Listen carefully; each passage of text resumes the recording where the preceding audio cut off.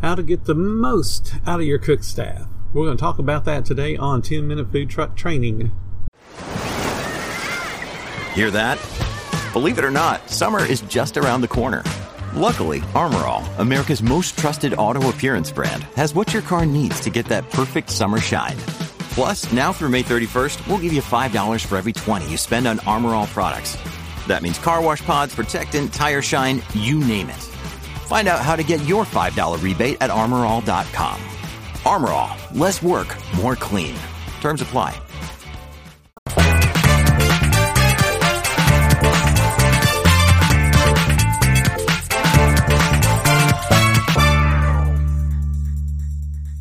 Hi, my name is Bill Moore. I'm the founder of Food Truck Training Group, and today we're going to talk about getting the most out of your cook staff. Food trucks have to have a sense of urgency when it comes to delivering great food. Remember, your guests are already coming to you when they're hungry, so they're on the edge of being grouchy already. Getting the most out of your cooks line is all about TNA, training and ability. You as an owner have to train your line cooks on the details. So let's just take an example sandwich. I know burgers inside and out, so let's do a burger.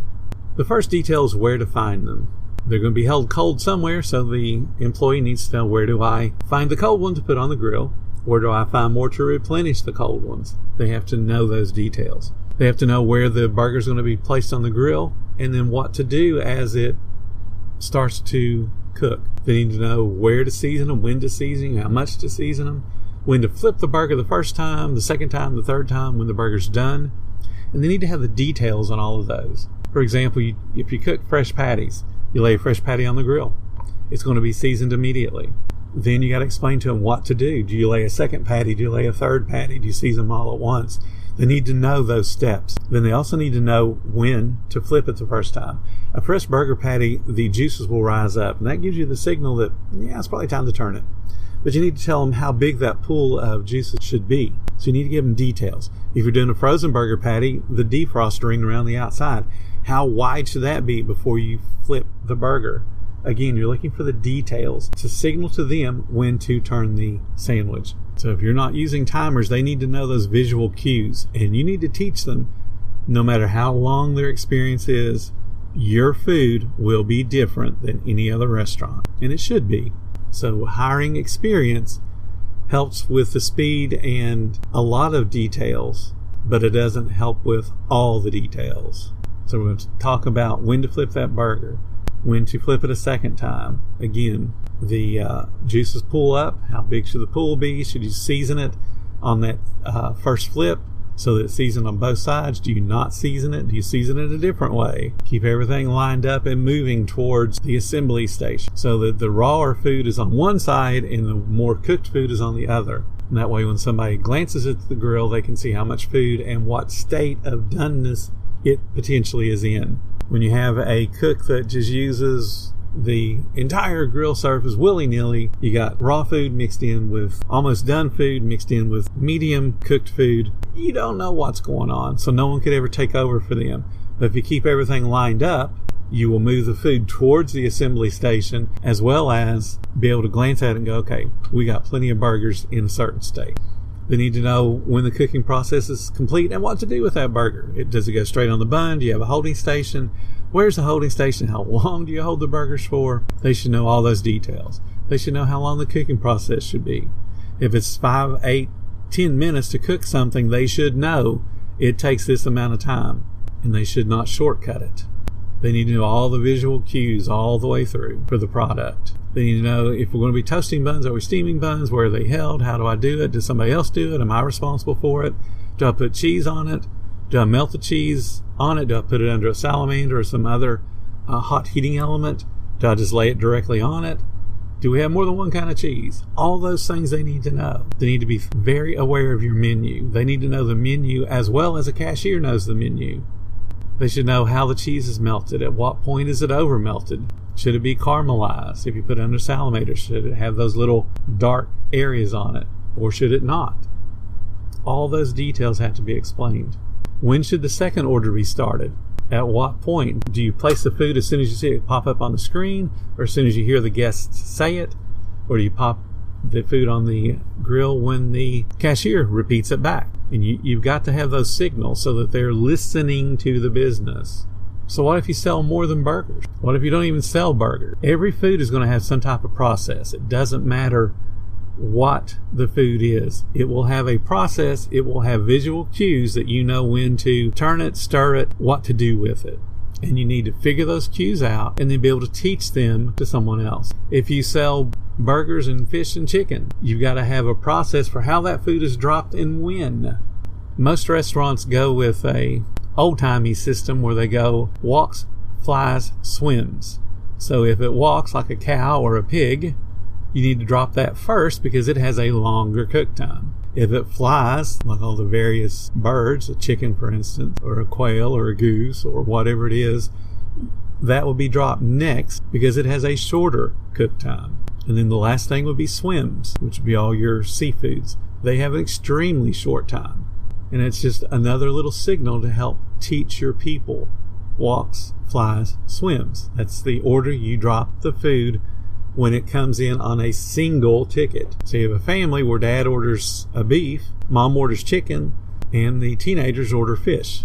That lets the cooks know when to drop the food so it all comes up done at the same time and at the proper temperature for serving. If you drop the fish at the same time you drop the hamburger, either the fish is done and sitting, cooling off, or the fish is overcooked because you leave it in to cook as long as it takes to cook that burger. So understand your menu and then be able to teach someone how to work well within the menu and the food that you serve.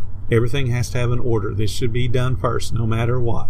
This should be done second, no matter what. Everything has to have a time goal. I mentioned that a couple of different times, but let's talk about that specifically.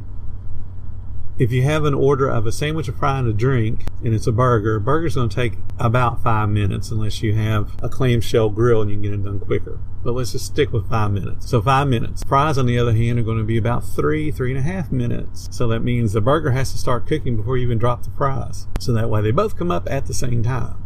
The grill guy, the fry guy, the expediter, anybody touching food needs to know the cook times for every bit of the food. And that's just getting it to the assembly person or the expediter or whoever's going to be putting it into the bags or into a wrapped form or assembling it as a sandwich with mayonnaise, tomato, ketchup, pickle, onion, or whatever it is you're making. If you get a complicated menu, and this is why we always talk about keeping it simple for a menu, a complicated menu puts even more variables in there. If you sell burgers and sell subs and sell a Philly cheesesteak, they all have massively different cook time. And the goal is for all the food to come up at the same time. So work out what needs to be cooked and when in any possible combination so that the cooks can have confidence. If you have a procedure that tells them what to do and when, they can gain more and more confidence, which allows them to get faster and faster because they know they're doing the job right by what you explain to them. And if for some strange reason your procedures don't work, refine them. Talk to the people that are actually doing the work and say, hey, does this work for you? Does it make sense? Do you find yourself falling behind? How can we tweak this? How can we make it better? Involve the people doing the work. You don't have to have all the answers. All you have to do is make the decisions based on their input. And that's it. So you don't have to know everything, but you have to be willing to make the decision. And you can only make good decisions based on input from people doing the job. So once they've taken care of all the food, they've got all the orders out, all the food has been prepared, wrapped, and taken care of from their station, the next thing that a cook should do, if it's a grill person, would be help. Just like we talked about on the cashier, help. Then they stock, then they clean, then they market. So your grill guy, or whatever the position is that takes the bulk of the cooking, again, takes the bulk of the cooking. A burger truck, clearly the grill guy is doing the bulk of the cooking work. But if you're on a truck that has a bigger, broader menu, you may have a grill guy, you may have a fry guy, possibly even have a sandwich assembler. Each of those have different responsibilities. So the cook is going to help whomever is closest that still has food to prepare, food to wrap, whatever. They're going to help. Once all of the food is out the window and into the hands of your hungry guests, they go into restock mode. They are preparing for the next guest to come in. So they're filling up the cheese, and they're filling up the lettuce and tomatoes and the mayonnaise and everything else, getting more meat out of the cooler, out of the freezer. They're getting more food ready for the next rush. If you're not preparing for the next rush, when you have the moments where you have no guests to take or no orders to take, you will run out of food at the wrong time. So help your teammate restock your station. Then you clean your station. This is where a grill guy would water clean the grill if that's a procedure you use, or they're going to be wiping down, picking up grease spills and brushing the lettuce and that type of thing. They're going to be cleaning. Then they're going to sweep the floors. If they get all of those duties on their station done and the rest of the truck or trailer has been cleaned as well, they move into marketing mode. The grill guy, you probably don't want to pull out of the trailer too far, but they could go outside and they could be waving a sign, and as soon as somebody pulls on the parking lot, they can run back in and get ready to cook the food. Someone that has a less responsible cooking procedure, let's say you have a fry guy and a grill guy. The fry guy could be the one that walks down the road with the sign spinning it and gets farther away from the truck to grab attention to bring people to the truck. Send their cell phone with them so you can text them, say, hey, time to come back. But the idea is that people that you need for immediate service would be the cashier and at least one cook stay within visual sight of your truck or trailer. And as soon as someone approaches, they stop their exterior duties and come to the interior. How can they market my business? What should their responsibilities be when there's no guests to serve and everything is stocked and cleaned and ready for the next rush? How can they help move the business forward? So there's a lot of information there, and you got multiple procedures you can do. I used a grill as an example, but it would apply to if you do sushi. It would apply to if you use woks in that type of cooking apparatus. It would apply if you do tacos or burritos. Cooking is cooking, and no matter what you call the person, whoever has the primary cooking job needs to have procedures. And those procedures need to dovetail with the cashier procedures, with the sandwich assembly or the expediter or whomever is handling the food after it gets cooked. Could be one person, it could be two, could be three. But they all need to have responsibilities and detailed procedures that dovetail with each other. And they also need to know, on the flip side of the fully staffed truck, the shorthanded truck, what do I do when it's just me and a cashier? How do I get all the food out? How does the cashier help me? Or if you have food that is able to get turned out quickly, how do I help the cashier? Those are the kind of procedures you need to have in place so that when you are shorthanded, and you're going to be, don't even think that you won't, you will be, how do we get through this day?